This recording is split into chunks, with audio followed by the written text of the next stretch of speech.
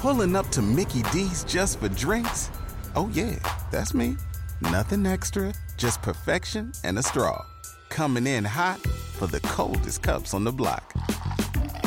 Because there are drinks. Then there are drinks from McDonald's. Mix things up with any size lemonade or sweet tea for $1.49. Perfect with our classic fries.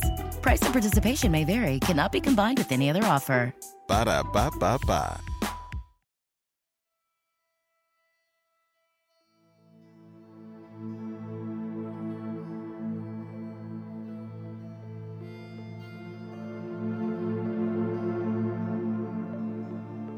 Agatha Christie once said that a mother's love for her child is like nothing else in the world. It knows no law, no pity. It dares all things and crushes down remorselessly all that stands in its path. Most parents feel that their main job is to protect their children from the terrors of the world, and they take this job very seriously. So when we hear of a child that seemingly was tossed to the side and forgotten, we have a very negative and visceral reaction. After all, children are the future, and they deserve a fighting chance. 2-year-old Caylee Marie Anthony had this chance stolen from her. She had her life stolen from her, and to this day we still don't understand why.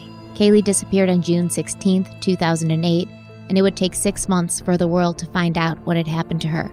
Her skeletal remains were found inside a laundry bag, discarded in a wooded area.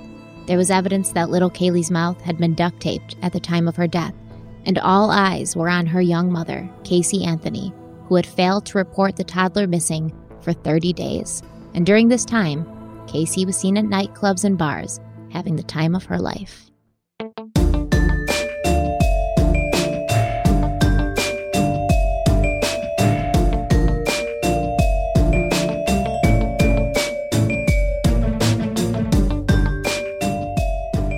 Hello, everybody. Welcome back to Crime Weekly. I'm Stephanie Harlow. And I'm Derek Levasseur. So today we are covering a case that I am very familiar with, that is very near and dear to my heart. Caylee Anthony is very near and dear to my heart, and I know you're familiar with it too. You did some television work for this case, right? Yeah, how could you not be familiar with this case just as a human being, right? I think anybody knows about this case. And I did some things, they call them talking head segments for, the last one I did was for Dr. Oz. But yeah, they bring you in, kind of investigate the case in smaller segments.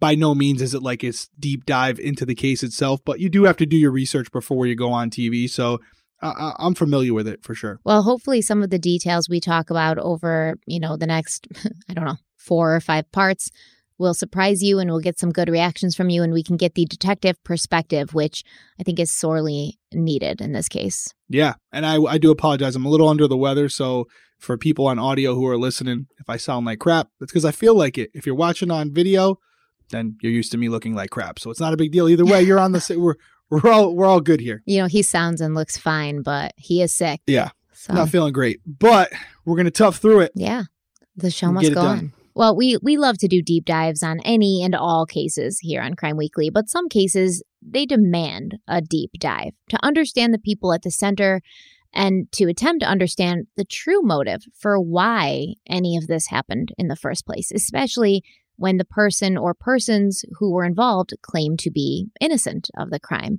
The murder of Laci Peterson and her unborn child was one of these cases. We covered that recently. The need to get into the mind of Scott Peterson and to understand who he was and where he came from, that was very important for us. But, Scott never came clean or confessed what he had done. So we were left to wonder, what was his motive? What was going on in his head before, during, and after, and what actually went down the day that Scott Peterson transformed from a loving and attentive husband to a brutal killer. The death of 2-year-old Caylee Anthony is another one of these cases. Her mother, Casey, was put on trial for her murder. She was found not guilty. But we all know, I'm not telling you anything new, that doesn't mean she's innocent just because a jury found her not guilty. And in my opinion, and from conversations I've had about this case, very few people that I've talked to believe that she's innocent. Casey Anthony never told us what happened to her daughter, and so we're left to put the pieces of this puzzle together to try and figure out what actually happened. And because Casey is such a complicated person, she's a compulsive liar, very much like Scott Peterson, we have to go back to the beginning and use her history and all the context that we can muster in order to try and understand the how, the where, and the why. Yeah, in this case, I agree with you that many people out there, many experts believe that Casey was directly involved in the death of Caylee Anthony. And I think when you say, she was a compulsive liar, it's not really an opinion. There were things in court that were brought up to prove that. Even her own father, I believe, correct me if I'm wrong, she had made allegations against her father at some point when they were no longer on good terms that he had also assaulted her when she was a child. There was a lot of narratives, a lot of stories coming out of Casey's camp that even her own parents disputed. When they were like, I don't know what she's talking about. That never happened. So she made these allegations during the trial. Yeah, exactly. And she also accused her brother, Lee, of molesting her. Right. And there was a lot of things that came out, I believe, that were proven not to be true. I guess I should say that some of the allegations made against her father and her brother, I guess, could be true. It is hard to believe them considering why she was there in the first place, why she's on trial, right? All these other things. And I will say, not to spoil it, but part of the reason I think most people believe that Casey was involved was because there was really nothing ever that came out that was credible that would suggest otherwise. There was really no other stories or information that came out that was verified that would suggest, okay, maybe there was an opportunity where Caylee was taken by someone else. And this could have went down the way it was kind of portrayed to look like it had went down.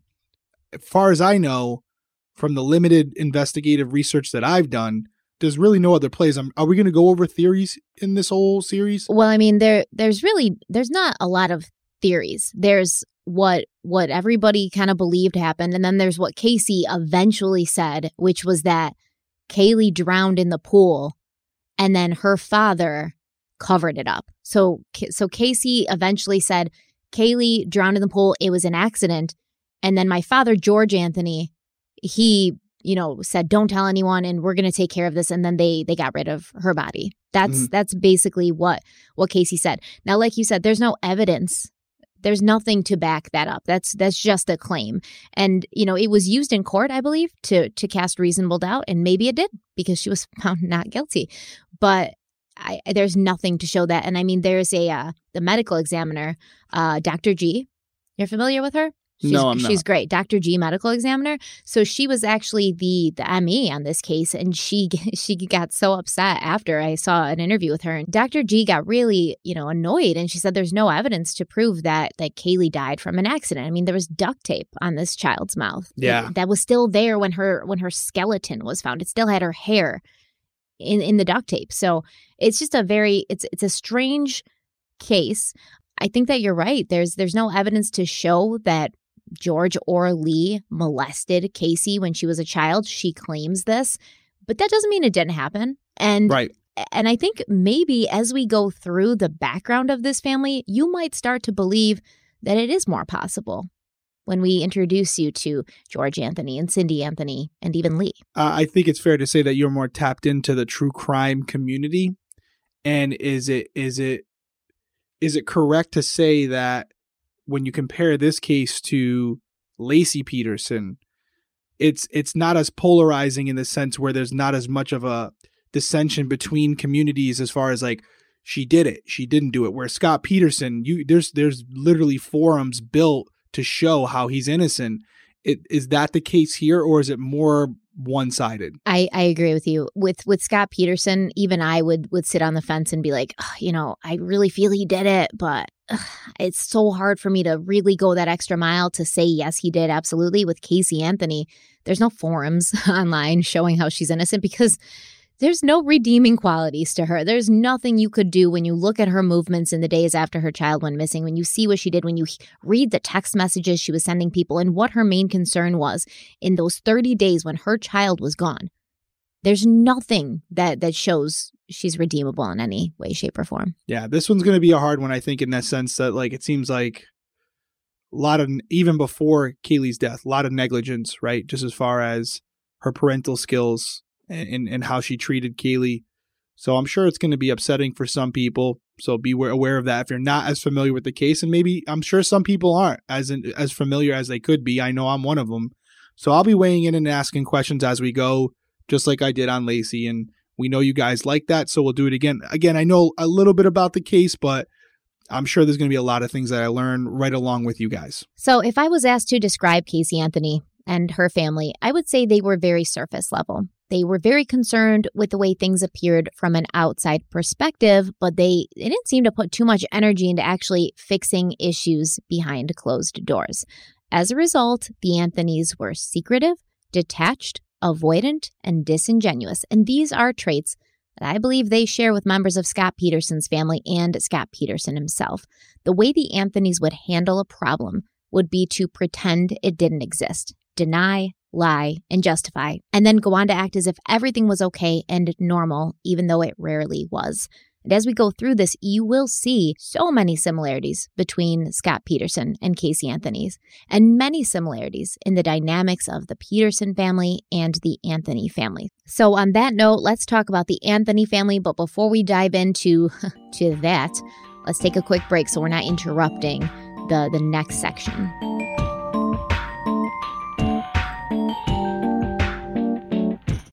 If you own a vehicle with less than 200,000 miles and have an auto warranty about to expire or no warranty coverage at all, listen up. CarShield has a low-cost month-to-month vehicle protection plan that covers more parts than ever. Visit carshield.com/audio to find out how you could pay almost nothing for covered auto repairs. Drivers who activate this vehicle protection today will also receive free roadside assistance, free towing, and car rental options at no additional cost. Get your free quote today at carshield.com/audio. That's carshield.com/audio.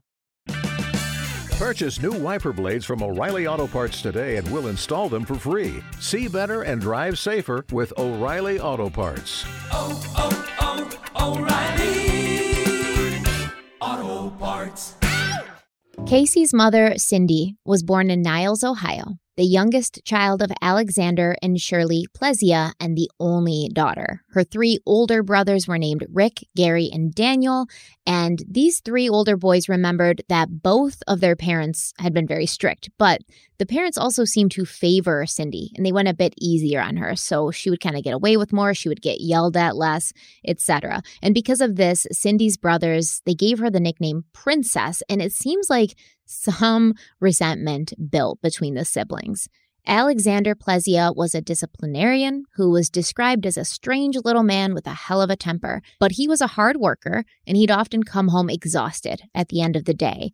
Now, like Scott Peterson's mother, Alexander and his siblings had been placed in an orphanage at a young age after the sudden death of their mother. So basically, they were very young, their mother died, their father said, "I can't take care of these kids," and he put them in an orphanage. Alexander himself was never adopted, and when he aged out of the system, he left high school and enlisted in the Navy. Now, even though Alexander was the man of the house, his wife, Shirley, wore the pants in the marriage. Their son and Cindy's older brother, Rick, said, quote, "She would just tell him what to do and he would listen. He was quiet around her because he was totally controlled by her. He could be talkative and laugh one-on-one, but when he was with my mother, he was almost silent," end quote. Now, Shirley had also been abandoned by her father, who left his family for another woman when Shirley was about 3. And because of this, Shirley's mother had to work several jobs. She couldn't stay at home with the kids, and the kids kind of, raised themselves. Shirley was also known to run a tight ship, and her children said she would verbally berate them if they showed up even a few minutes late for an event or for dinner.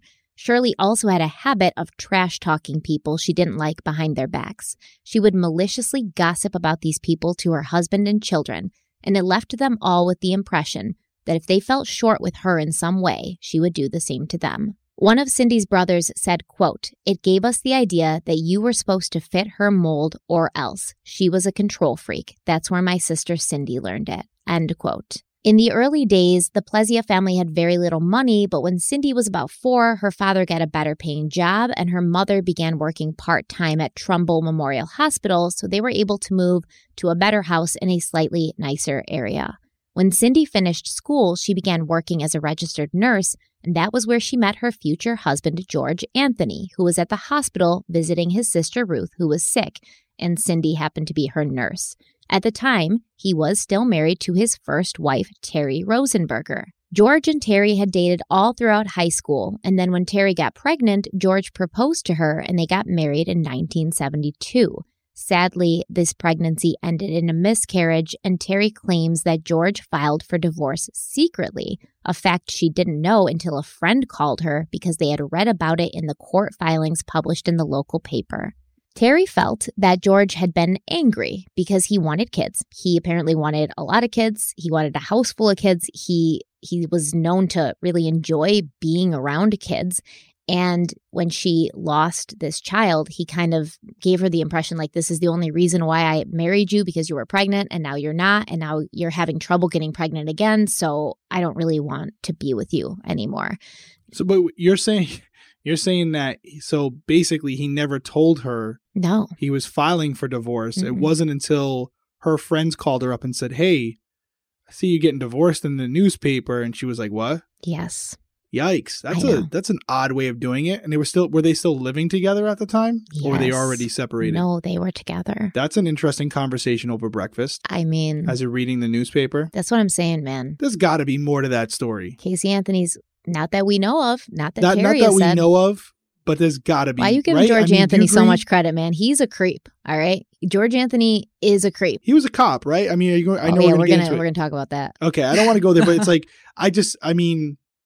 I'm not giving the guy credit, and I'm sure, I don't know who he is. I wouldn't know him if he walked by me tomorrow, but it's like, he has to know it's gonna be a conversation if he's filing for it. Interesting. I think it's great that we're talking about this because it does go to show you the apple doesn't always fall far from the tree, know? The apple didn't even fall off the tree in this situation. The apple stayed on the tree and became its clone. And remember, I said the Anthony family deals with things by avoiding, by lying. They don't like confrontation. They don't like to deal with things directly. They want to pretend everything's perfect. And this is exactly how both George and Cindy behaved. And then we see this is how Casey behaves. Yeah, it's definitely, kids usually are a product of their environment. And it does appear just from the initial impression. Yeah, you're right. The apple never left. It never left. Fell from the tree. It just got absorbed into the trunk, became a clone. Well, Terry and George, they patched things up for a little bit because she probably did confront him. She's like, what the hell? And he's like, oh, that was a mistake, made a stupid excuse.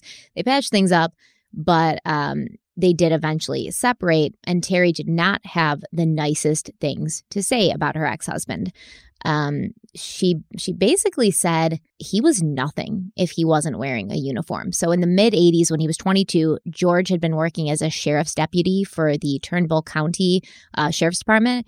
And his wife, Terry, basically said he loved the uniform. That's why he wanted to be a police officer. And a source close to George Anthony said, quote, his interest in law enforcement was in wearing his uniform and driving around in his cruiser. It was like a disguise. I think it hid a lot of his weaknesses, end quote. Amazing what you can do when you can pass a psych, huh? This George Anthony is a strange character, man. I wonder, again, this was, what police department was this? Turnbull County Sheriff's Department in Smaller Ohio. Department? Probably, yeah. Probably. And again, it's talking, Ohio. So yeah, Ohio, back in the day, the requirements to get on was basically like, hey, can you hold a gun? You're hired, So it's, I would even say today, 2022, that's what I was going to say. I qualifications. Feel a lot of need people to improve. A lot of people probably are like, oh, how cool to be a cop. I get to drive around a police car with sirens and wear a uniform. And then they get in there and they're like, oh, there's more to it than that, Oh, yeah. Yeah. Oh, yeah. There's definitely more to it. But I would say, there are people still getting on today, not to make it about current events, but there are still individuals in big police departments that are able to slip through the cracks and get on, even though, it's a lot harder than it once was. But you have individuals like this who come in with other intentions or applying for the wrong reasons. And it may not be nefarious, but something like this where it's like, oh, I thought it'd be cool to drive around in a cop car. Well, that's the wrong reason to be a public servant. But, you can't really, most of the time, figure that out until they're already on. Yeah, they're not saying that in their interview. Why do you want to be a cop? Right, I love the uniform, guys. Do I get my badge right away? I love the badge. Yeah. They're not being pretty upfront with that, but it's embarrassing. As former law enforcement, it's embarrassing. It's embarrassing for George Anthony, man. Yeah, that too. Apparently, it didn't matter what the uniform was, though, because George had told his wife, Terry, that his dream was to one day live in Orlando, Florida, and work at Disney World because he wanted to dress up as the Disney characters in the big costumes and then bring joy to all the little children. Okay. George, like I said, George Anthony seemed to really like kids, and a source close to him said, quote, George wanted a mother figure. He wanted to be babied. He liked hanging around with kids more than adults because they were no threat to him and no smarter, end quote. I mean, yeah, and this guy at this point was already a cop when he's making these. Yeah, he always wanted to be like a Disney character. Like, I guess that was his dream. Okay. I mean, I don't know what I say from there, Stephanie. I don't know either. Like, it's like I feel like it can't be true, but I know it is. It's true. All right. Well, this source went on to say that George was secretive and attached. He either had a tough time connecting to other people or he didn't want to connect with other people. And he never let anyone get close or let anyone actually get to know him because, quote, there was nothing to know. At least there was nothing he would let you know, end quote. And who does that sound like to you? Well, it sounds like Casey. And Scott Peterson. Oh, I mean, yeah, definitely Scott Peterson. Yeah, I'm sure there's a psychological aspect to it where you start to, even when we think about Scott's mother, in the parallels there, I don't remember all the specifics, but there are a lot of similarities there. So I'm sure there's something to it. And I'm sure there's people that are smarter than you and I who have developed experiments and kind of looked into the research to see the correlations between these types of individuals that get involved in these situations and how their previous environments with their families, contributed to their actions and their behavior. But again, I'll speak for myself, I should say. Those people are smarter than I am. Listen, Scott Peterson's family is exactly like this. Concerned with the outside appearances, didn't care that the foundation was crumbling from the inside as long as nobody outside saw it. And I do not understand people like this. I don't understand them. This is something I always try to be, unbiased and try to put myself in people's shoes, but I do not understand people that care more about what other people think than what the people in their home are feeling and doing and what kind of people they're becoming. It's just disgusting. Yeah, I agree. So George's marriage to Terry would eventually end. She claimed he was a compulsive liar and a compulsive gambler, and his former sister-in-law referred to him as a pussy and a mama's boy. But when he met Cindy, he was still legally married to Terry, a fact that Cindy kept from her family. Now, when we later ask ourselves how Casey Anthony turned out the way she did, we will look to her parents, her role models, to answer that question. Because Cindy knew very well that George was still married to Terry, but she didn't want her family to know because all she cared about was what it looked like, not what it really was. The Anthony's first child was born on November 20th, 1982, and his parents named him Lee after George's father. That was Scott Peterson's father's name too, wasn't it? Lee Peterson. It was. It was. Yikes. Oh, it's almost like we're in some weird Mandela effect universe. For a few years, the little family lived a normal, happy, middle American life, but in 1985, things began to go downhill. Cindy decided that she wanted to stop working, she wanted to be a stay-at-home mother, spend more time with her son, so she convinced George to quit his job at the sheriff's department, a job he'd held for 10 years, and join his father at Anthony's Auto Sales and Service. It's a used car lot. Apparently, Cindy, we know she grew up poor, she didn't have a lot of money. She was itching to get a taste of the finer things in life, and she was jealous that her sister-in-law was able to live a more comfortable life financially because her husband and George's brother was running a successful car dealership in Austintown, Ohio. Cindy was far more concerned with how much money her husband was bringing home than his quality of life and contentment with his career. And it has been said by people who know the Anthonys that Cindy could be very intense if you didn't do things her way. Very much like her mother, Shirley, right? Who would get mad at people if they came a couple minutes late for dinner.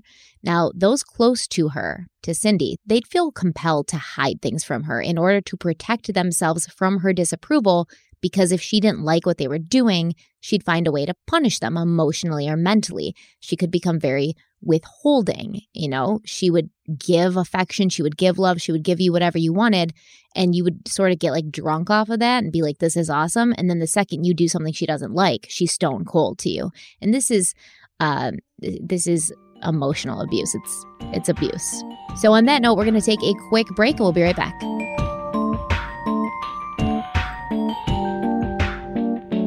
With LinkedIn Jobs, we tap into a network of more than 1 billion professionals to help you find quality professionals quickly and easily for any role you need. Marketing wizards? Found them. Software engineers? Found. That project manager I could never seem to hire? And found. LinkedIn Jobs quickly matches your roles with candidates with the right skills and experience. In fact, 86% of small businesses get a qualified candidate within 24 hours. Post your first job for free and get started at linkedin.com/spoken. That's linkedin.com/spoken. Terms and conditions apply.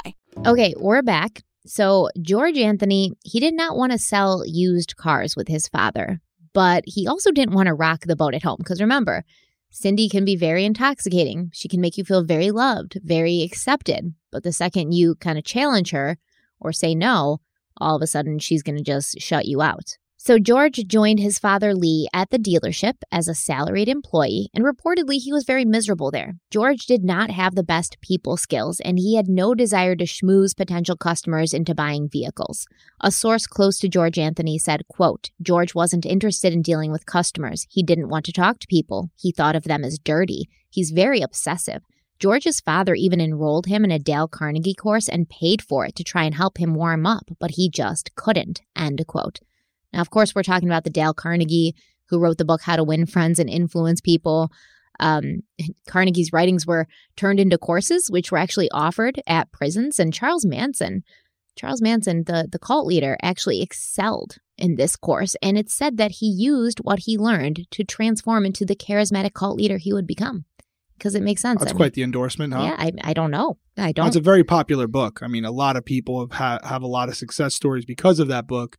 I know it was a book that I read before writing my book. I wanted to be inspired. There was a couple books that I read, and that was definitely one of them. And so that you will see like elements of that in my writing because I was influenced by Dale. It's interesting to me though that he wasn't this sociable person, and yet he wanted to work with children. You know, he's so sociable. He doesn't want to talk to adults. Children don't make him feel stupid. Children don't challenge him. Children don't make him feel inferior. Yeah. Okay, so it's not necessarily that he's not a sociable person. He just feels intimidated by others who are around his same, mental capacity. He likes to be the smartest person in the room. I would say that an adult who prefers the company of children and can't communicate with other adults is definitely a non-sociable person. Like you were stunted somewhere when you, right? Yeah. I mean, listen, you're the psych major. It's like I find all this stuff very fascinating, and it's interesting again that I'm assuming his father asking him to or paying for him to go to these courses this isn't something you're pulling out of thin air. This actually happened. So there's definitely proof. But that's expensive too, by the way. Those courses are not cheap. Yeah. But it's one thing for someone to say, like a source to say, oh, he wasn't a sociable guy. It's another thing to see that his father literally paid for courses to try to help him with his interpersonal skills, his communication skills, because that really backs up what you're saying. And again, it for me, it ties back to him being the type of person who really isolated himself from other adults. And there's no way down the road, I know she's not there yet, but that Lee and Casey, this type of behavior wouldn't rub off on them. Usually you emulate your parents, and George was her father. So I'm sure a lot of the things that we're going to talk about when it comes to Casey, we're probably going to find, again, those parallels to George's behavior prior to her being born. Yeah, I find with kids, it can go one of two ways, right? You either turn out exactly like your parents or the exact opposite because you remember how much it sucked and you're like, I never want to do that. I never want to be that. Yeah, like traumatizes you. Yeah, like you have someone who grew up in a home of alcoholics and literally won't take a sip of alcohol. They won't drink, or they grew up with an abusive father and they're like, I would never lay a hand on my child because I remember how much that sucked. But yeah, that's a great point. It's a great point. It could be one thing where you just kind of dive into the same path or the exact opposite path. Yeah, like literally you become to hate it. Anything that even resembles it, or even people who conduct themselves in a similar manner, you're like, nope, exactly, can't mess with you. You're triggered by that, or you see it in yourself and you hate that part of yourself and you try to suppress it and you try actively to make sure it doesn't rear its ugly head. But yeah, I think for Casey, she leaned into it, man. She leaned into it. She wasn't like, I don't want to be like my parents. This is horrible. They're, emotionally manipulative and they avoid everything and they lie. She was like, this is awesome. Let's do it, guys. Let's make it a family affair. But even as a car salesman, right, and without the law enforcement uniform, George Anthony figured out a way to put on his armor. Tim Given, he was a business owner who his business was near the car dealership, and he came to know George and his father, Lee. He said, quote, George's hair was like a mannequin's, not a hair out of place. He wore his clothes like a uniform, perfectly pressed, end quote. Now, of course, since George didn't really want to be there at the car dealership and his father was trying to push him into becoming a better salesperson, the two men argued constantly during the 3 years that they worked together. And it all came to a head one day while they were shouting at each other in the showroom of the dealership. A witness claimed that Lee pushed his son and George pushed back, throwing Lee backwards and through a plate glass window. And Lee had to be hospitalized for this. That's a former police officer, by the way. Yeah. To get to that point where you're pushing your own father through a plate of glass is pretty extreme. It's gross. Regardless of the reasoning behind it, right? Right, You know what I mean? I agree. There's no justification for it. But for our purposes, right, it's not just sensationalizing it to make a good story. What we're talking about later is George's daughter. So again, we talk about the physical things that Casey might have seen as far as behavior. Well, what did she inherit, genetically, right? Predispositions, to violence or whatever it may be. Not saying that's the case, but again, as we're trying to get the whole 360-degree perspective on not only Casey, but her family and what influenced her, these types of stories are very important because I guarantee you most people who are just looking up articles or reading the news, they didn't see these types of stories, right? I mean, unless you're really involved with the case, you probably didn't know about this, but when you're trying to understand an individual and what they're capable of, this is something that's extremely valuable to know. Very. And are you kind of suggesting that maybe Casey could have inherited a short fuse, maybe a temper from her father, Absolutely. From her grandfather? Remember, they said that Cindy's father was an odd little guy with a hell of a temper, and her mother, Shirley, would also just, go off on you if you showed up 2 minutes late for dinner. So this is not necessarily a genetic thing, but it's what you grow up seeing that makes an impact. Right. And I'm a believer, and by no means, again, I always qualify it by saying I'm not a scientist, I'm not a psychologist, but I do believe, a lot of it is learned through your parents or your brothers and sisters. But I do think there might be something inside of us too, that you have a switch. For me personally, and I've always been able to keep it in control as an adult. My dad wasn't really someone who was a fighter, but I have always had that ability where it took a lot to get me there. But once I got there, the Irish temper would come out of me. And that's something where my mother would tell me my grandfather was the same way. And yet I never witnessed that with my grandfather. I never saw it with my own eyes, but she said she saw a lot of me in him. So I do think there's some genetic hereditary type thing there where it's ingrained in you, and that may be a good thing, or in some cases it can be a bad thing where you're a product of the people who your relatives that you may not even know that well, but something that you inherited from them and you don't realize it until you're put into a similar situation and you can't believe the levels you can go to.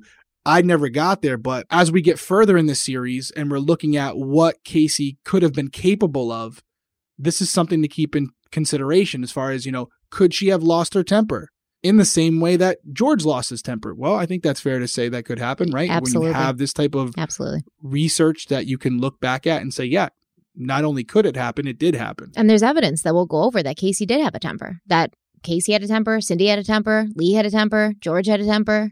And it's that old nurture versus nature thing, right? And I think the answer at the end of the day is it's 50-50. Yeah, I'm with you there. I agree. So later, George would tell law enforcement that the reason he stopped working for his father was because Lee had been given the opportunity to sell the business, but in actuality, he was fired after this assault, and there was a wedge driven between father and son.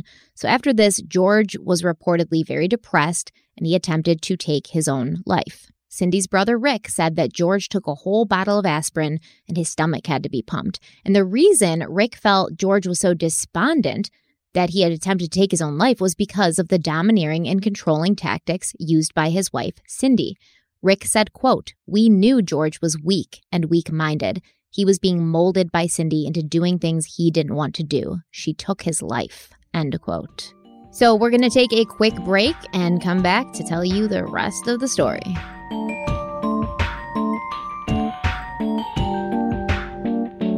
All right, so George Anthony gets fired by his dad He's not a cop anymore. He has no uniform or freshly pressed clothes to put on in the morning. And not only was this taxing him mentally, but obviously financially as well. The Anthony's money problems started in 1985, and that was when Cindy basically said quit being a cop and go work at this car dealership. And then they started having some issues with money because George wasn't a good salesperson. And the following year, they welcomed another child into the world, Casey Marie Anthony, born March 19th, 1986. She was described as a spirited and energetic child who was full of personality and loved to make others smile and laugh. Casey would go on to attend Colonial High School in Orlando, where she had a large circle of friends and boyfriends throughout high school. Her favorite subjects were math and physical education. She was an excellent student throughout most of her high school career. She even won an award for Best Helper and another award for exemplary citizenship.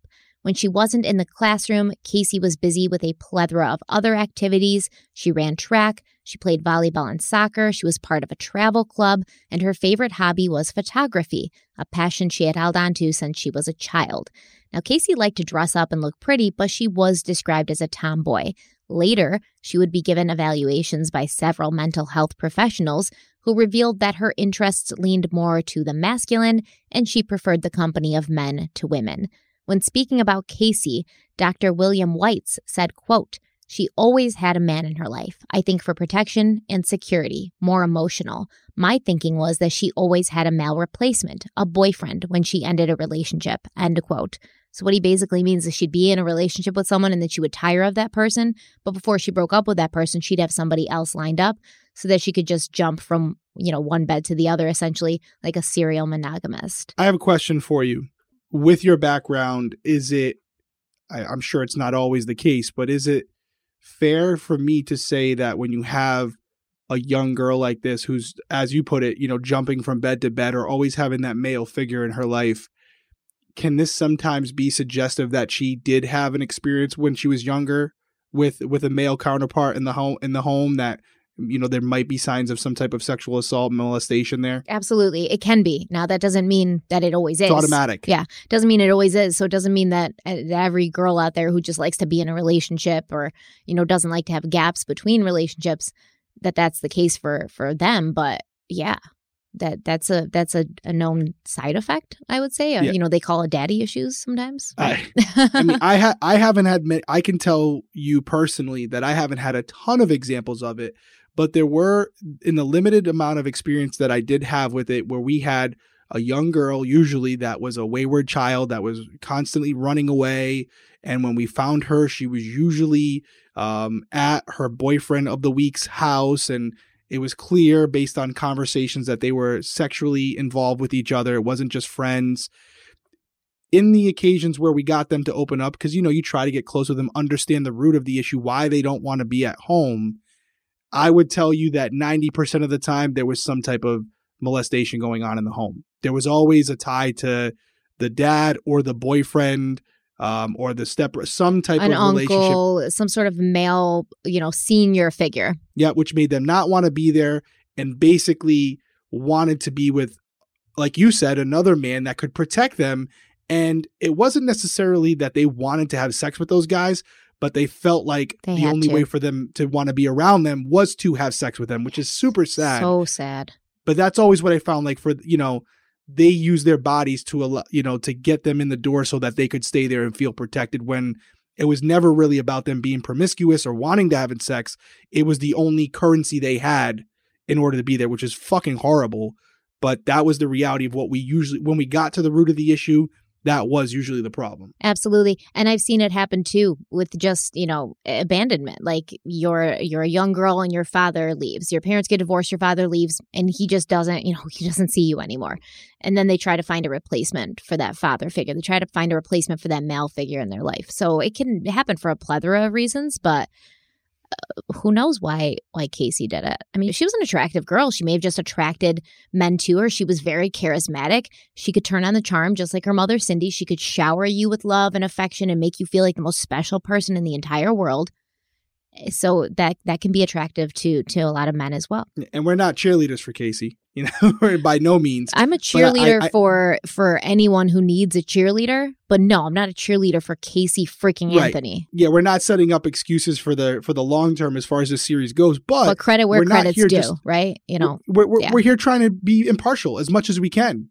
And I'm definitely trying to understand the whole picture, not just the last 2 episodes that we're going to cover, which is mostly what people already know, right?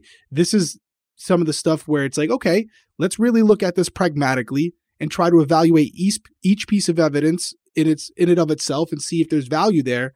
And I do think it's important where we're trying to establish our level of credibility for Caylee, because again, I know what people say about her and I know all that, but me looking at it through my own lens, she made accusations later in trial that she was molested by her dad. Well, there's no way in high school she knew that she was going to be in a position one day where she was going to have to pull that card out to try to save herself. So I do think this type of behavior, the fact that you can go back and kind of cross-reference it and determine whether it's true or not is valuable because her behavior is indicative of somebody who's had a traumatic experience. So I take it, I'm noting it because I do think it's important. Yeah, I mean, there's bad people that do bad things, but it doesn't mean bad things didn't happen to them. Of course. So that's a great way of saying it. Absolutely. Doesn't justify it, but it doesn't mean that there isn't some truth to what they've said about their own past experiences and how they contributed to where they are as far as we know them. Exactly. So her friends in high school and, even after high school said that Caylee was a very agreeable person. She was not aggressive. She was not opinionated.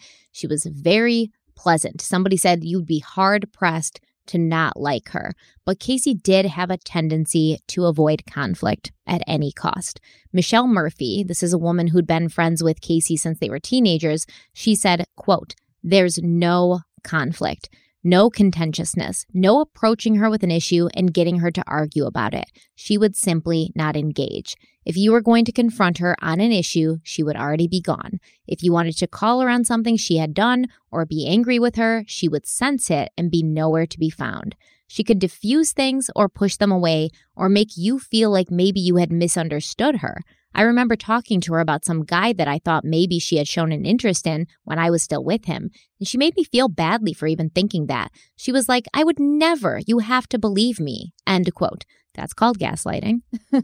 That's called gaslighting when somebody feels like, yo, I think you're doing this to me. And the person's like, no. And they turn it around on you. And they're like, how could you even think that about me? Like now all of a sudden you're the bad person for thinking that when there's plenty of evidence that it's happening. And then the person's like, no, how dare you? That's what Caylee did. Michelle also spoke about Caylee's relationship with her older brother, Lee, who apparently would get very protective of his sister if anyone dared to challenge her. Michelle said, quote, "We were all very familiar with her pattern, and Lee was a very good big brother. You didn't want him holding a grudge, so nobody was going to say to Caylee, we've got to talk. You wouldn't want to offend Lee by pressing his little sister. He'd get up in your face and be like, you know how she is. Really? Are you surprised about this? You can't just let her be. You know her," end quote. So what do you think about Michelle describing Lee's behavior like this? I could see how someone would take it and it not sit well with them. I can't be a hypocrite. There's people out there that are probably listening or watching this that'll call me out on it. There were times where my sister would get into situations, my younger sister would get into some problems, and I would defend her, whether she was right or wrong. It's kind of like the big brother move. But without knowing the true context of what he was defending her for or justifying it, I don't want to sit here and be like, oh, shame on him, because I'm definitely guilty of doing a variation of that.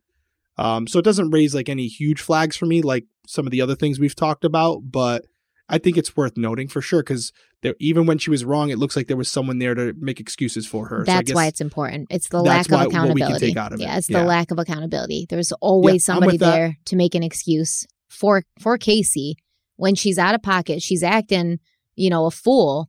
And her friends don't even feel comfortable to confront her and say, you're acting like a fool, because they know Lee's going to get in their face and be like, well, you just know this is how she is. Right. They're enabling her. Right. Yep. So I'm with you there. That's what I take away from that. And, Michelle had more to say about Caylee, which I think personally is incredibly relevant and telling since we know how this story ends.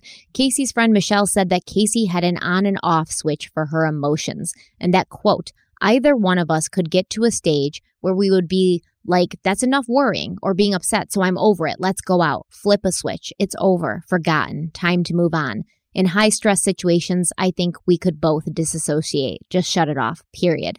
She never really had long-term intimate friendships. They were all short and passionate, just like her romantic relationships, where she'd be very observant and affectionate and offer lots of words of affirmation, and then she'd move on. We've known each other a very long time, all through school, and we became friends. But it's like a butterfly. You see her, and then she's gone. End quote. But Casey's circle of friends, they called her mom because she was always the one to make sure everyone got home safe. She wasn't a drug user, and she didn't really drink a lot. She never drank to get drunk because she didn't like to be out of control. And she never wanted to find herself in a conversation with someone where she would end up talking more deeply about real things like who she actually was or what she was all about. And this is very much how people would describe Scott Peterson, smiling and happy on the outside. Nothing was ever wrong. Everything was always copacetic. No one could ever get a peek into the actual turmoil that was happening inside of his head, the darkness that I'm sure was inside of his head. He completely concealed it. Similar to George Anthony, who liked to wear a uniform to hide his weaknesses. And this theme can be applied not only to Casey, but like I said, her parents as well. When George Anthony lost his job at his father's dealership, he was desperate. So he took out a second mortgage on his family's home in Ohio. And in 1987, he used this money to start his own car dealership that he named George Anthony's Auto Sales. It's original. It's not original. It's the worst name. Like his father was Anthony's Auto Sales and George Anthony's like, well, that's taken. Let's just call it George Anthony's Auto Sales. It's too long, George. Keep it simple. Keep it simple, stupid. But, George wasn't a businessman or a people person. So it's really not the smartest decision if you're not good with business, if you're not good with money and you don't like people. It's not a good idea to open your own business. So within 2 years, the dealership had gone under. The Anthonys had to file for bankruptcy, and the bank took their house. Cindy Anthony claimed she had been completely in the dark about their financial problems, and she was just shocked one day when her husband came home and told her they were broke. So we're going to take one more break, and then for the rest of the episode, we are ad-free.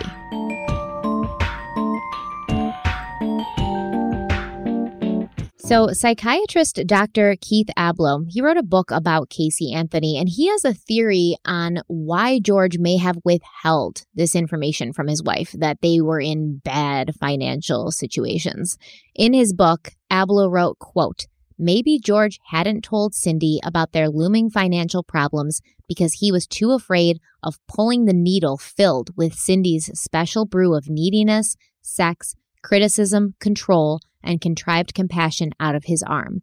That would have been the same as him not getting high by gambling, the same as heroin addicts quitting heroin cold turkey. It would have brought on terrifying feelings of anxiety and paralyzing despondency connected to all of the suffering he had been trying to keep a lid on by trying to keep his hair perfectly in place and his uniforms perfectly pressed and his luck alive on internet gaming sites and his mind focused on female body parts. It would also have been his only chance to save himself from a life spent not truly alive, enslaved by his fear and self-loathing to a woman who behaved as though she embraced both those qualities in him. End quote. So after losing basically everything, the Anthonys wanted to start fresh. So they moved from Niles, Ohio to Orlando, Florida in 1989. Now, Cindy's parents had already relocated to Mount Dora, Florida a few years prior, and Cindy wanted to be closer to them. She got a job working for an orthopedic surgeon, and she purchased a home at 4937 Hope Spring Drive in Orlando. And the way she was actually able to purchase this house with the state of her finances and the state of their credit after bankruptcy and everything, she did this by assuming the high interest loan of the family that had been living there. So George and Cindy, they closed on this house on October 4th, 1989. They took their 2 small children to Florida for a fresh start. Casey was just about 3 years old and Lee was almost 7. George Anthony began working at the Orlando Centroplex as a security guard. He left that job. He began working at Snappy Car Rental as a salesperson. He quit that job too, and then he began working at the Orlando Sentinel, where he apparently injured his knee on the job. So some people say he worked security for the Orlando Sentinel, but some people also say he was like a paper boy for the Orlando Sentinel, and that's when he hurt his knee. Quick thing, we're going back. I see that this happened, you were just mentioning that this happened in 1989. So at this point, Casey was only 3 years old when they made this move to Florida, right?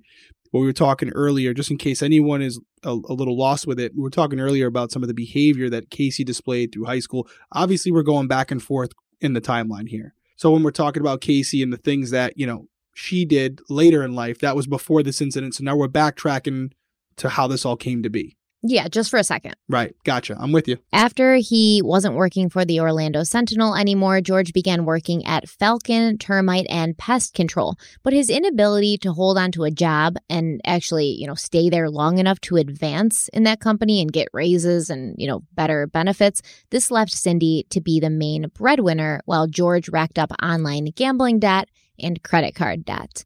But Casey Anthony, she was growing up in Florida. She became a beautiful and outgoing young woman who had an active social life and an active social media life. Casey Anthony loved social media. She spent so much time on social media. She communicated with so many people on social media, and we're going to get to that. But I think that it says something when somebody's that invested in social media, don't you think? Like, it's kind of very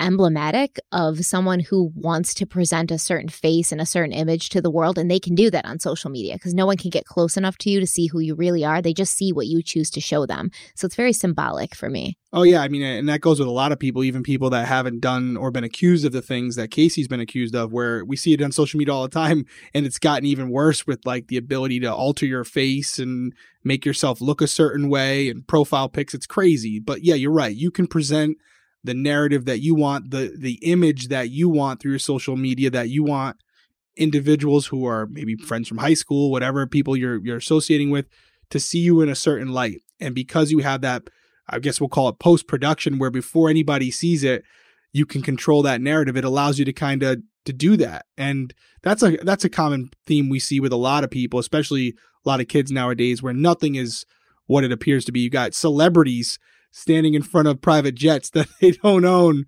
but presenting it as if they do. It's a crazy world we're living in, crazy times. What are you talking about? It's great. Everyone can look like a Kardashian now. I mean, online, on Instagram. The fact that you have to say everyone can look like a Kardashian, like that's what we're going for here now. I mean, it's not what I'm going for, but if you want that, then that's cool. But I'm just the fact that they're in that conversation. That's what where we're at right now. No Kardashian slander here. I'm just saying, like, if that's what we're striving for now, people. No Kardashian slander at all. I love those girls, man. They're very interesting. Yeah, I'm pretty sure Khloe's OJ's daughter. So yikes. You've never heard that? I have. They look identical. Not now with Instagram filters and plastic surgery. She doesn't look like him as much now, but come on, admit it. Just admit it. I mean, yeah, I don't know. That whole family to me, I'm not a Kardashian stan by any means. I haven't kept up with it, but yeah, maybe you weren't keeping up with the Kardashians? I'm not keeping up with. Well played, Stephanie Harlow. I tip my cap to you. That was well done. Done. Felt good. That was a good one. You're gonna hang your cap on that one for a while. That was good. For a while. Yeah. That was witty. Yeah, I got nothing after that. We'll just leave it on that note. We're going to leave it on that note. Yep. Let you go out on a high note right there. So really for Casey, anyone looking from the outside in, they would have thought she had a really bright future ahead of her. She was smart. She was beautiful, charismatic, lots of friends. Nobody disliked her. She had a lot of things going for her. But behind closed doors, things were not good in the Anthony home. And they would continue to get worse because Casey was a lot of things, all of the things I just said. But also she was a compulsive liar. Years before she became a mother, Casey was stealing, lying, and hiding from almost everyone she knew. In fact, I would say everyone she knew. I don't think that I could pinpoint to you one person in her life that she was ever completely honest with. Casey was supposed to graduate with her class, her high school class, in 2004.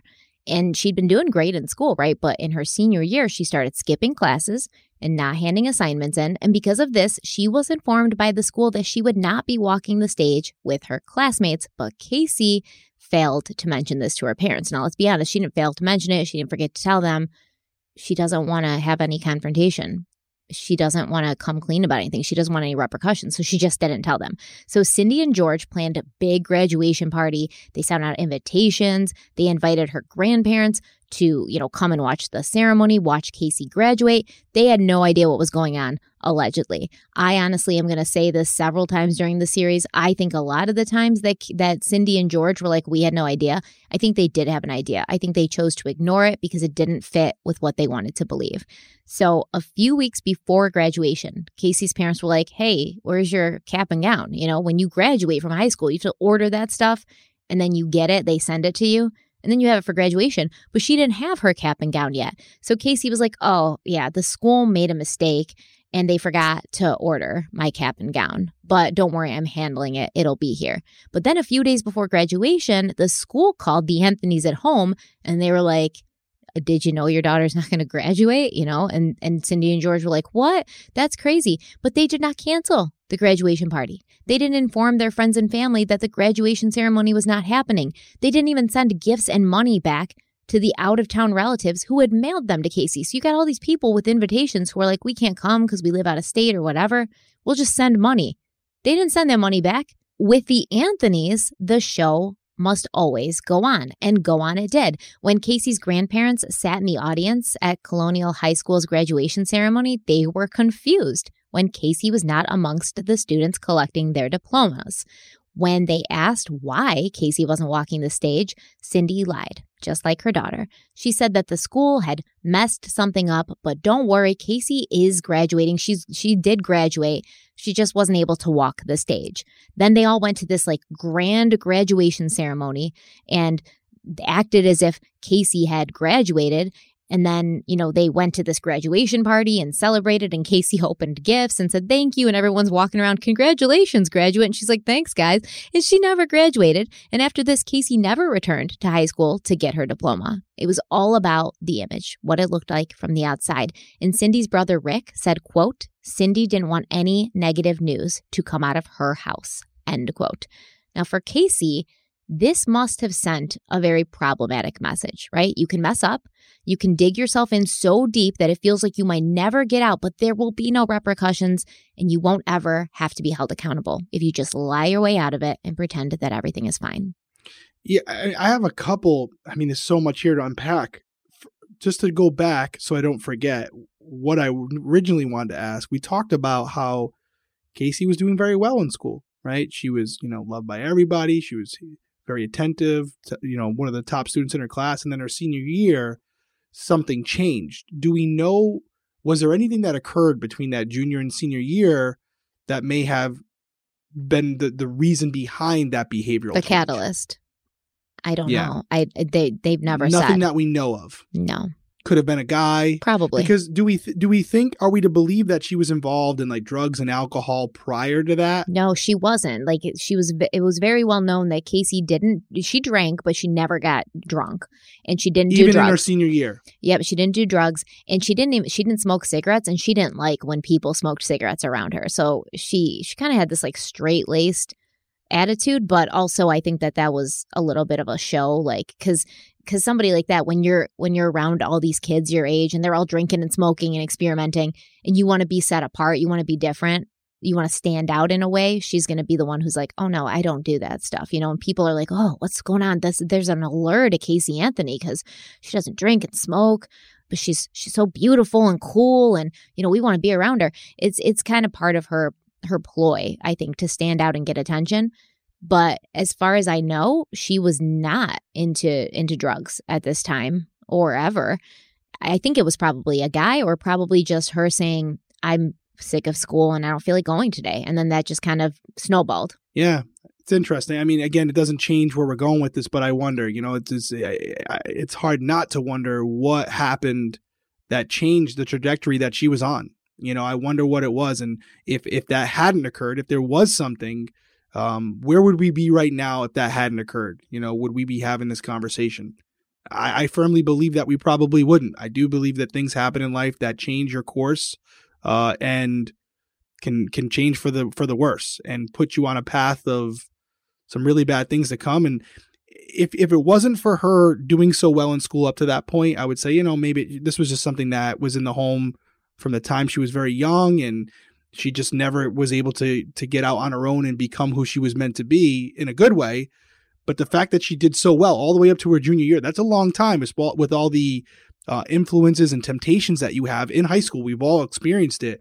For her to do so well for so long and then in the last year kind of just stumble at the finish line, that's unfortunate. Now that I'm thinking about it, and I have to double check and fact check myself and look at the dates and stuff, and we're going to get more into this in the next part, but there was a point, and it may have been right around this time, Casey's senior year, where Cindy and George, Casey's parents, were in real bad. Their relationship was really bad.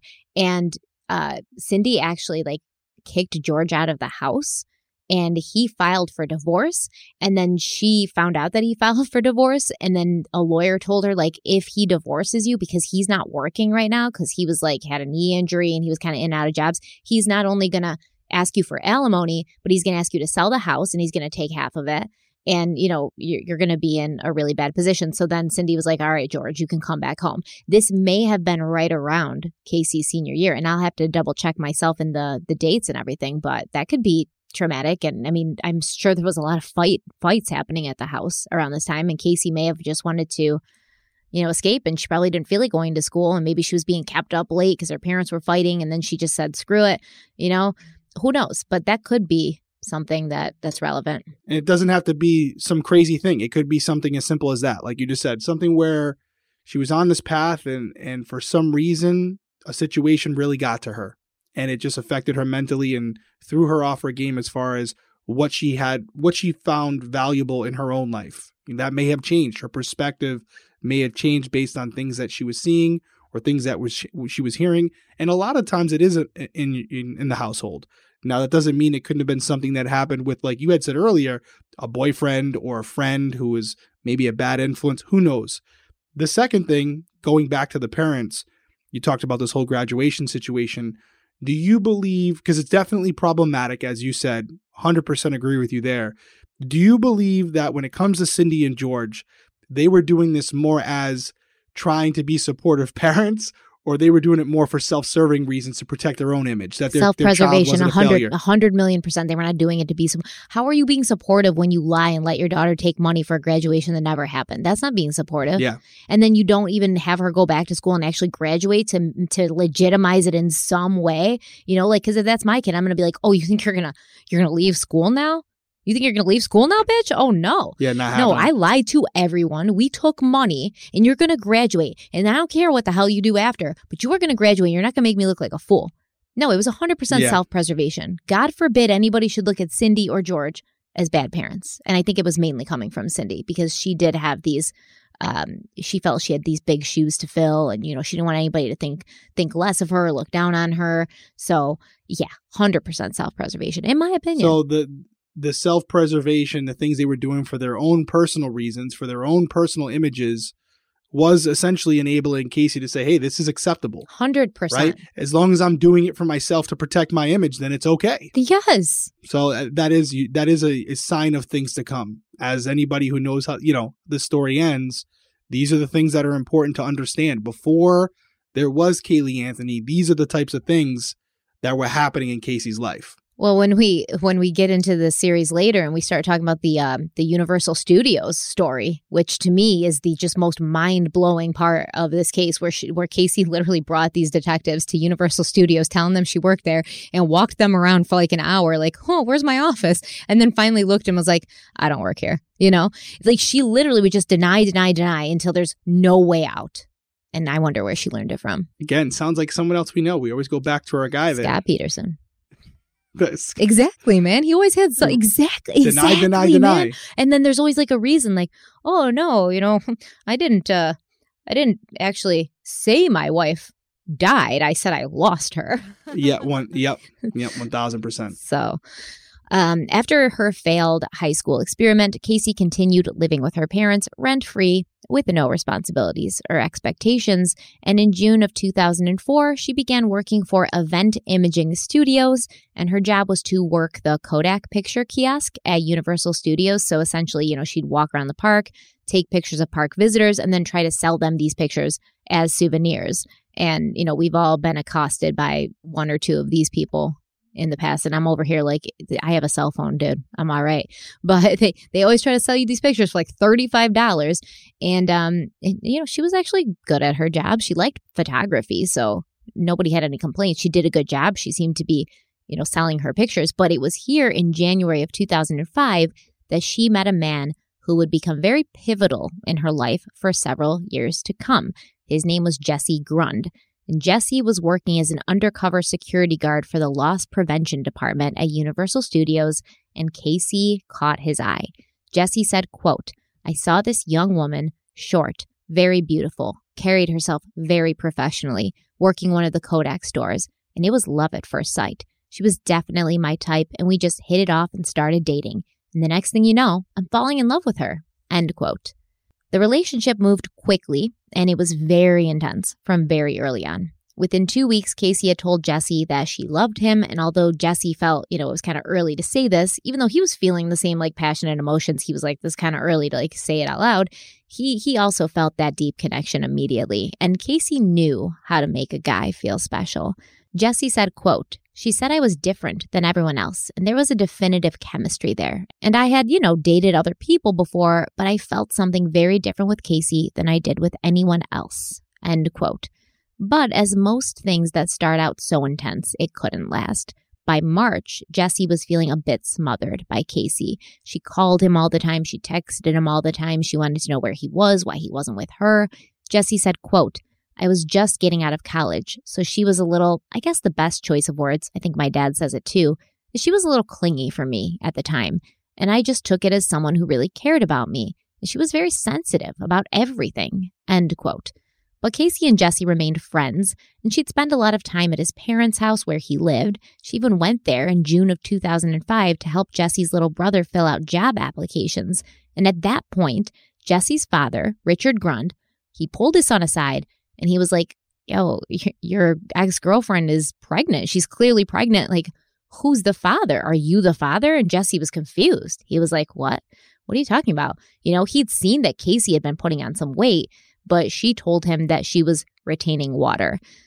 So by June, several people are going to notice that Caylee is pregnant, but she's telling everyone that she's not pregnant. So on June 4th, Caylee's uncle Rick, this is Cindy's brother, he was getting married in South Carolina.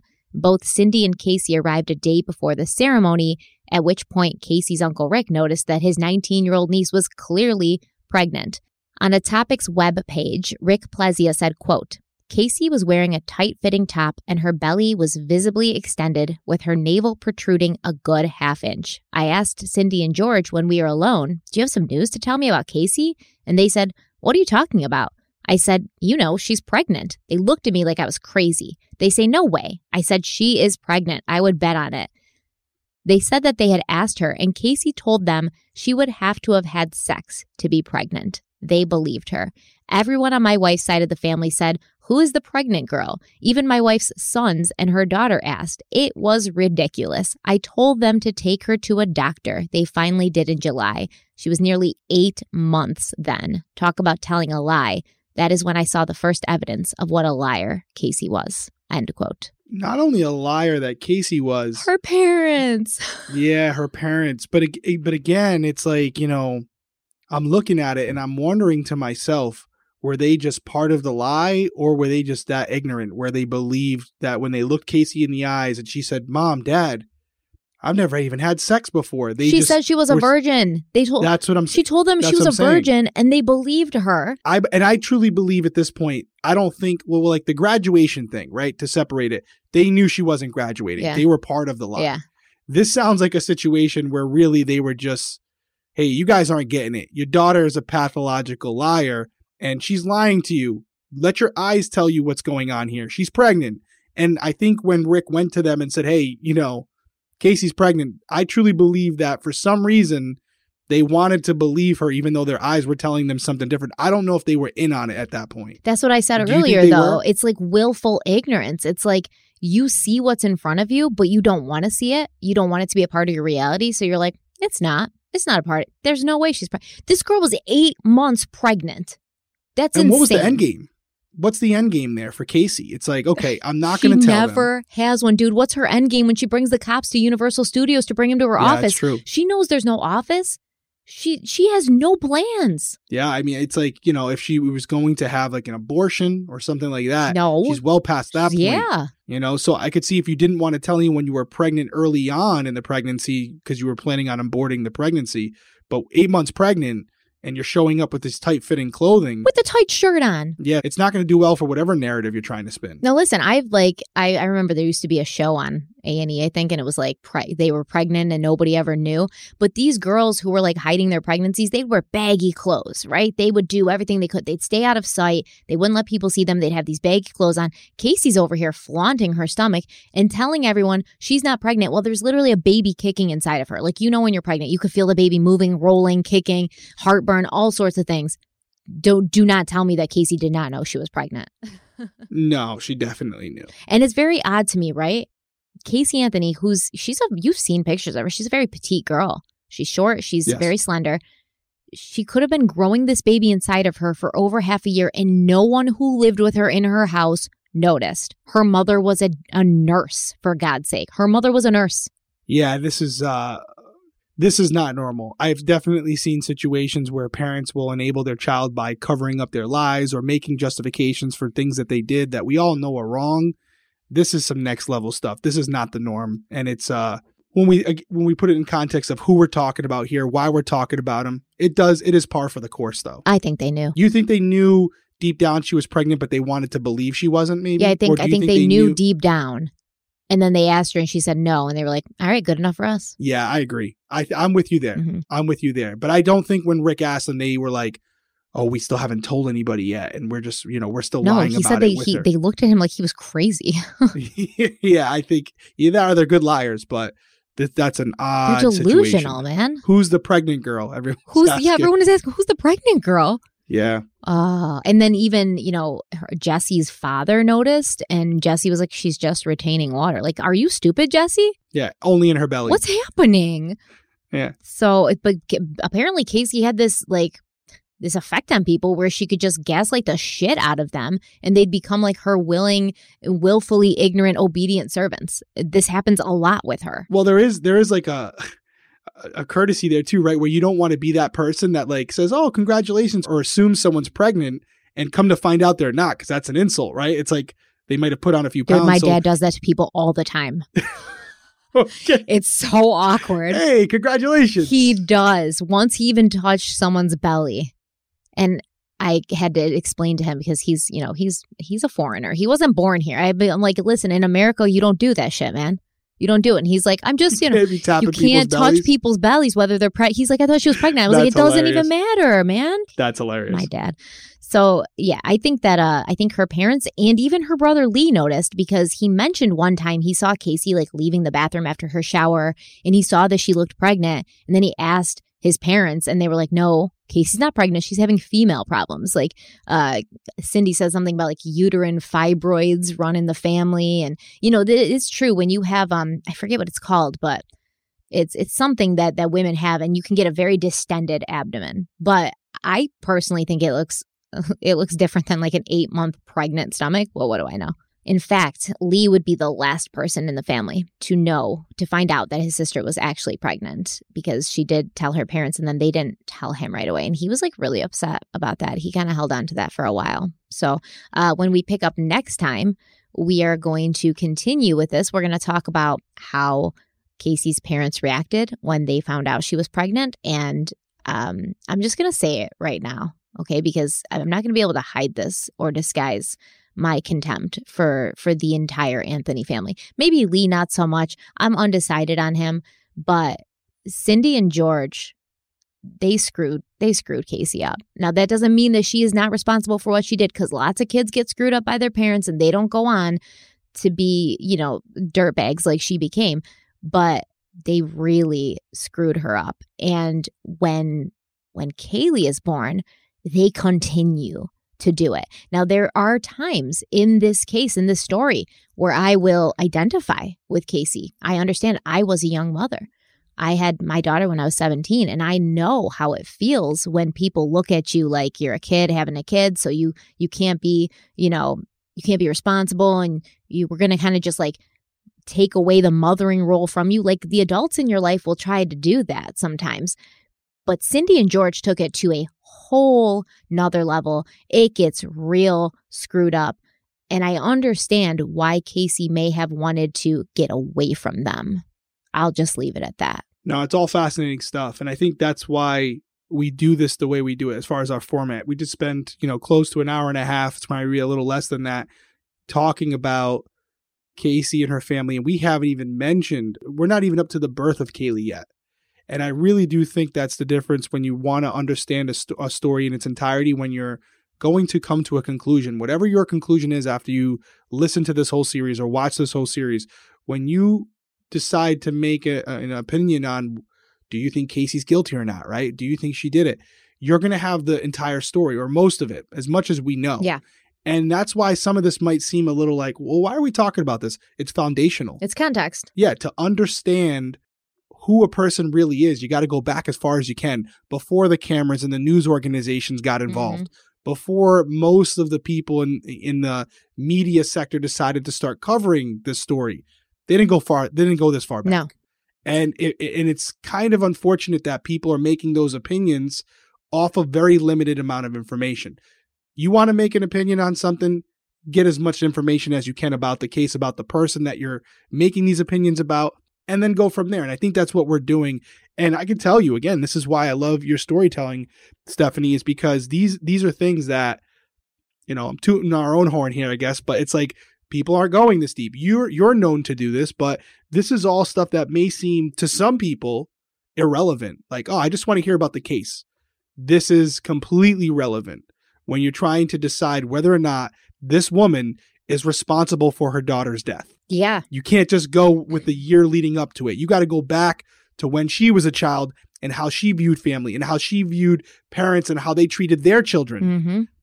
Because that will give you some insight into how she may treat her own children down the road. So, it's so important. Not that I need to tell you this, but very good job. Very good job. And a lot of compelling information as far as the psychology behind Casey and the family dynamic with her family. Really interesting stuff. Yeah, and I don't think I said interesting a lot tonight. That's interesting. I did. I think that obviously everyone knows. I mean, if anybody's been following me for a while, I crack Casey Anthony jokes all the time because I truly do not like her, and I truly do believe that she did this and she knows what happened, because she says she doesn't know what happened, but I think she does. And but that's just not going to hold me back from feeling compassion for somebody and what they went through in their early lives before she was a monster. Nothing's going to stop or change the fact that now she's a monster to me. But before that, she was a little girl. She was a kid, man. She was a blank canvas that the people around her decided to just shit all over, essentially. Like, and I see this all the time with kids. It's people ask, how do we change the world? How do we make the world better? Raise your kids good. Like, treat them with kindness, treat them with love, show them how to treat others with kindness and love, teach them how to live a moral life. Like, don't lie, don't cheat, don't steal. It's super simple on paper, but it is complicated as a parent to do all the things, and you never know if you're doing the right thing. But what you don't do is this shit that Cindy and George did, where they pretty much taught her how to lie. Like, it was a second language to her from the moment she was born. They taught her to lie, evade, conceal, and just completely escape all repercussions. And that's not her fault, but at some point she became an adult and she had the decision. She had the decision to make. It was hers.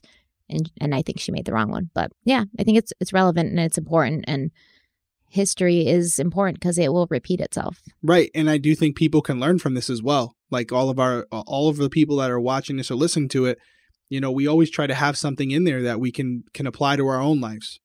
And maybe it's just warning signs, things you should look for. We're not suggesting that anybody out there is doing some of the things that Casey's parents were doing, but you may see people that are doing stuff like that. And maybe it's someone you're close with. maybe hearing these types of stories is what puts you over the edge and has you confront them on it. Or set healthy boundaries, right? Yeah. But maybe, if it's your sister, your brother who's kind of conducting themselves similarly to George or Cindy, maybe hearing this story and realizing that it didn't just start off this bad, it got to that point over time. Maybe this is the point where you say to them, not using this as reference, but just say, hey, listen, is this really the right thing to do? Are you sure you want to go down this road? That's not going to do anything, man. You cut them off. I don't care if they're blood or what. Cut them off. You don't call them out? You can try to call them out, but most likely if they've been doing this, they're narcissistic assholes that don't care and don't think they're doing anything wrong. So they're not going to change. You're going to be wasting your breath. Cut them off. It's okay. It doesn't matter who it is. You're allowed to set healthy boundaries for yourself. You're allowed to live a peaceful life without people trying to gaslight you every 5 seconds. And I think there's going to be a lot of people listening and watching who recognize qualities from Cindy and George Anthony in their own parents. And that might, trigger something in them, because a lot of these kids who come from homes like this end up thinking it's their fault, right? Like, oh, it's my fault that I am this way. There's something wrong with me and I have to fix it. And they don't go deeper or look back and see where it came from and where it originated. And if you can do that, then you can start solving it and then you can start healing, but not until you identify the source. Well said. Yeah. All right, guys, we will see you next week. Thank you so much for being here. Remember to follow us on social media, Instagram and Twitter at Crime Weekly Podcast. One day, we're a year in. One day, you're going to say that, and you're going to say it with conviction and confidence, and you're not going to be saying it as a question. I didn't even remember what time we were supposed to record tonight, man. We've been recording at the same time for a year. I know, I was laughing. You're like, 8:30? I'm like, yes, Stephanie. 8:30. Before I forget, and I keep forgetting, the Keep You Safe kits, anybody who's been hitting me up, they will be done. I'm still waiting on one more item from the kit. For those of you who have no clue what I'm talking about, it's from a live. You're probably going to have to go back and watch that. But I will have an announcement on social when they come in. I'm only going to have 100 of the kits.